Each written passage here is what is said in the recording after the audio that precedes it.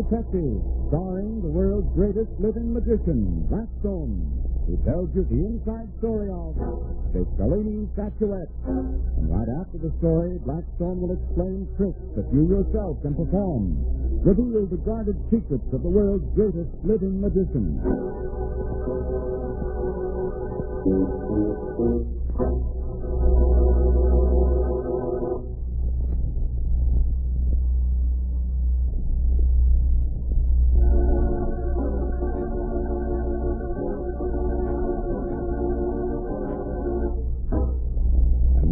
Stand by for Blackstone, the Magic Detective. Hello, Rhoda. Well, good day, John. Now, haven't we gone formal all of a sudden? Hello, Don. Why are you all dressed up in a dinner jacket? Well, it's not because I wanted to. I hate these boiled shirts. And why all the glamour? I'm supposed to go to a party. A party? Well, it's not a party, exactly. Now, make up your mind, Mr. Hancock. Is it or isn't it? Well, yeah. You're making a lot of sense tonight, aren't you, Don? What I mean is, it isn't exactly a party. You said that before. It's an exhibit, sort of, the Cellini Adonis. Oh, I've heard of it. It's supposed to be very beautiful. Silver, isn't it? Oh, that's the one. A man named Stephen Glenwood owns it now and is having a show. You're very fortunate to be able to see it. It's supposed to be one of the masterpieces of the world. I was wondering if you and Rhoda would like to come with me. I know it'll be all right with Glenwood. Why, thank you very much, John. I'd like to. Rhoda? Oh, I'd love it. You better dress so, hadn't you? I wouldn't want to shame Don in front of his friends. Oh, don't be a goon, Rhoda. You shouldn't be so impressed with a dinner jacket. Yeah, I am. Where do you see me in my war paint? Dresses admirers tell me it's really something. Yeah, I'll whistle when you come back. I didn't know you knew Stephen Glenwood, John. I don't, but a friend of mine is the arts critic on one of the Baileys, and he had a batch of passes, and he gave me 3. Funny that Glenwood should have the statuette. Why? He's a collector. Goodness knows he's got money enough to buy anything. I'm not so sure about that. I know that a great deal of it comes from inside Germany. I imagine the war has sort of cramped his style. Yeah, down to his last yacht, I suppose. And all the money in the world, except $16. Where did you get the statuette, John? Do you remember? Well, he bought it from some refugee who was hard up, my friend told me. Well, I'd better dress too. Make yourself comfortable. I'll be down in a minute.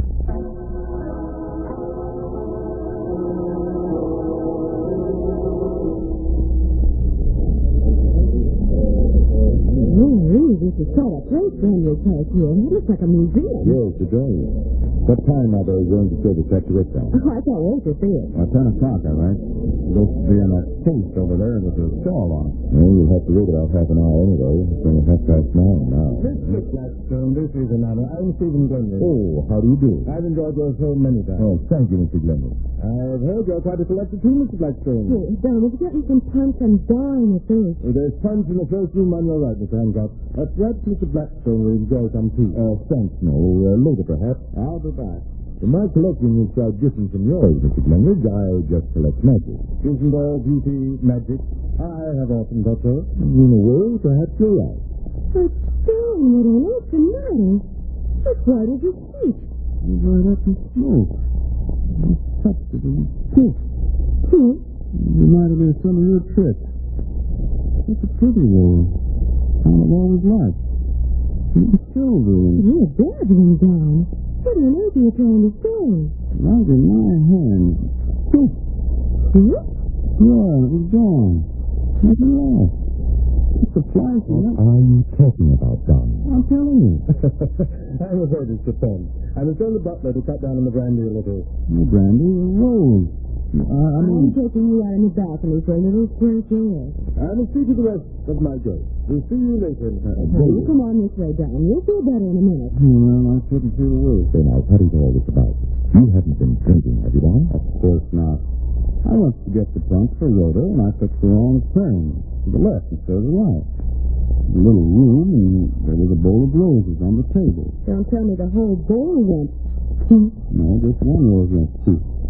I kind of always liked, and, well, I reached out to touch one of them. It floated in the thin air. A flash of light, and then nothing. Did the rose look any different from any of the others in the bowl? It's so silver, that's all. That's funny. Well, there's probably some explanation. Ladies and gentlemen, I I'm going to unveil the Cellini Statuette. Come on, we don't want to miss this. Will you all stand back, ladies and gentlemen? We have a special sort of lighting arrangement in the case. And I want you all to catch your first glimpse of the statue at a distance. After that, you may examine it at will. Ready?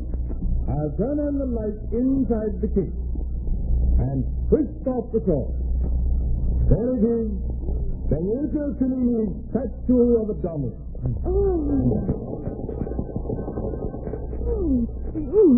Where do you see the tail on it? That's what made Cellini an actor he was. The light. Oh, the lights have gone off. What is this? Get your lights switched on. Turn it on. Quick.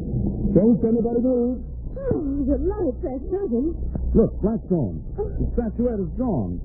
The case is broken. There's an elephant gun from the collection on the wall. Everyone stay where they are. We'll have to be searched. Call the police, someone. There's no need for that. I beg your pardon, Mr. Blackstone. Get that gun down. What are you driving at, Blackstone? Cover Blenhead down. Me? Yes. Okay. You're covered, mister. And stop taking down with the thing will go over your hand. That's what I'm afraid of. Put that gun down, Hancock. Don't you do it, Don. I'll hang on if it kills me, and it probably will. I demand an explanation. You'll get one, or an apology if I'm wrong, which I don't think I am. Rhoda? Yes, boss. Look at the case where the statuette was. On the bottom of the case, there's a base the statue was on, right? Right. The base is stained as though with smoke, right? Right. And around the base, there are a few bits of charred paper. Yeah, that's right. What does this prove, Blackstone? We're wasting time. The thief can get away. No, he can't. We have him. Don Hancock has an elephant gun trained on him. Oh, great Scott. You're the thief, Brendan. The police pursued it when they discovered a real statuette hidden somewhere around this house. Call the police, Rhoda.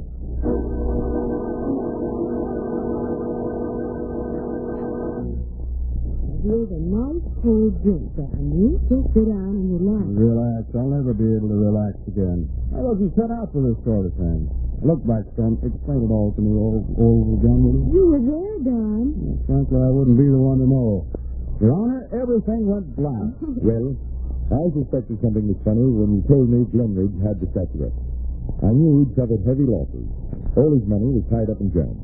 He couldn't have had the price for the statue. And then you told us about the rose that went poof. And mentioned that the rose seemed silver. That rose spelled flash powder. You know, the kind photographers use. That's the only thing that would make the rose explode like that. Yeah, but the statuette exploded too, and yet the police found it hidden in the secret panel in Glenridge's house. Don, sometimes I don't think you're quite bright. What exploded was a paper mache model of the statue. And the model had been sprayed with flash powder? Yeah, and some of the powder had got onto the rose as the model was being sprayed. Yeah, but how did you know it was Glenridge? Well, the case was smashed, but still the opening wasn't large enough for the statue to have been removed. And that was something Glenridge hadn't figured on when he shot it with the elephant gun. One more thing I want to know. Why? The refugees who brought that statue into the country wasn't the refugees, but a German spy. Glenridge was to steal it, collect the insurance, and split with the Nazi agents in this country. Well, I'll be darned. I suspected something funny when you said a refugee stole the statue.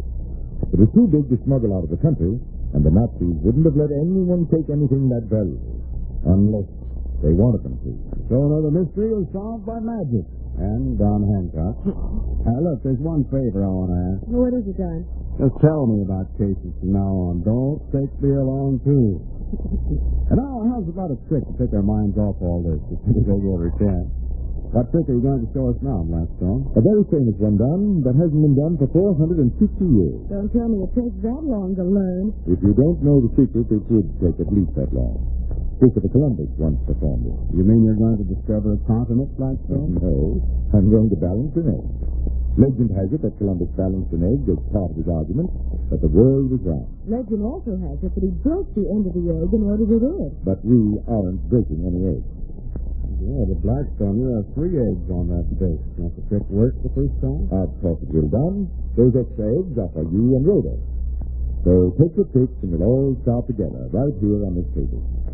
Hey, look out, Rhoda. You'll crack that egg. Not with this tablecloth on the table, Don. In a little foam won't hurt. Well, I suppose not. Right, the tablecloth ought to make the trick a bit easier. Not for you, it won't, Don. And why not? Because you're trying to balance the egg on its small end, Don. Oh, well, I'll have to try the other way around, I guess. Doesn't Doesn't help much, though. It doesn't. These are strictly non-balanceable eggs. You think so, Rhoda? Well, just take a look over here. But look, Don. Blackstone has balanced his egg already. Oh, that's impossible. You're right, Rhoda. You're right, too, Don. It's impossible, but there it is, an egg standing upright. And if you think it isn't magic, well, here. Just examine the egg for yourself. Say, it's just a perfectly ordinary egg. But how did you make it balance? Well, we'll let Rhoda try it a few minutes, Don. And if she can't make the trick work, I'll be back to explain.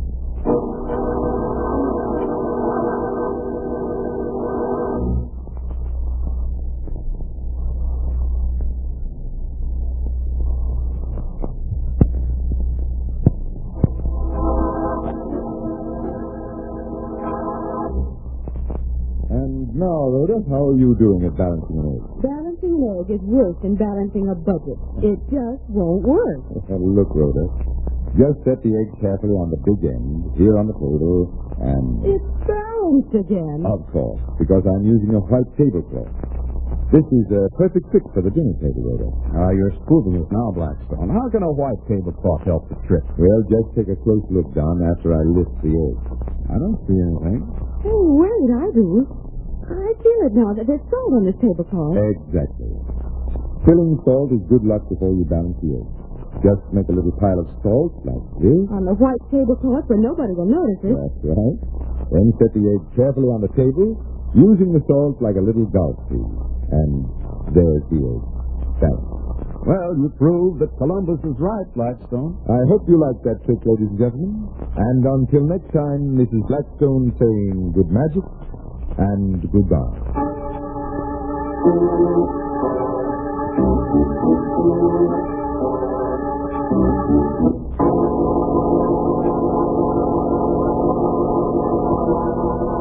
Be with us next time when the world's greatest living magician, Blackstone, tells us the story of the Curse of Kali and explains more tricks that you yourself can perform. Listen in again to Blackstone, the world's greatest living magician.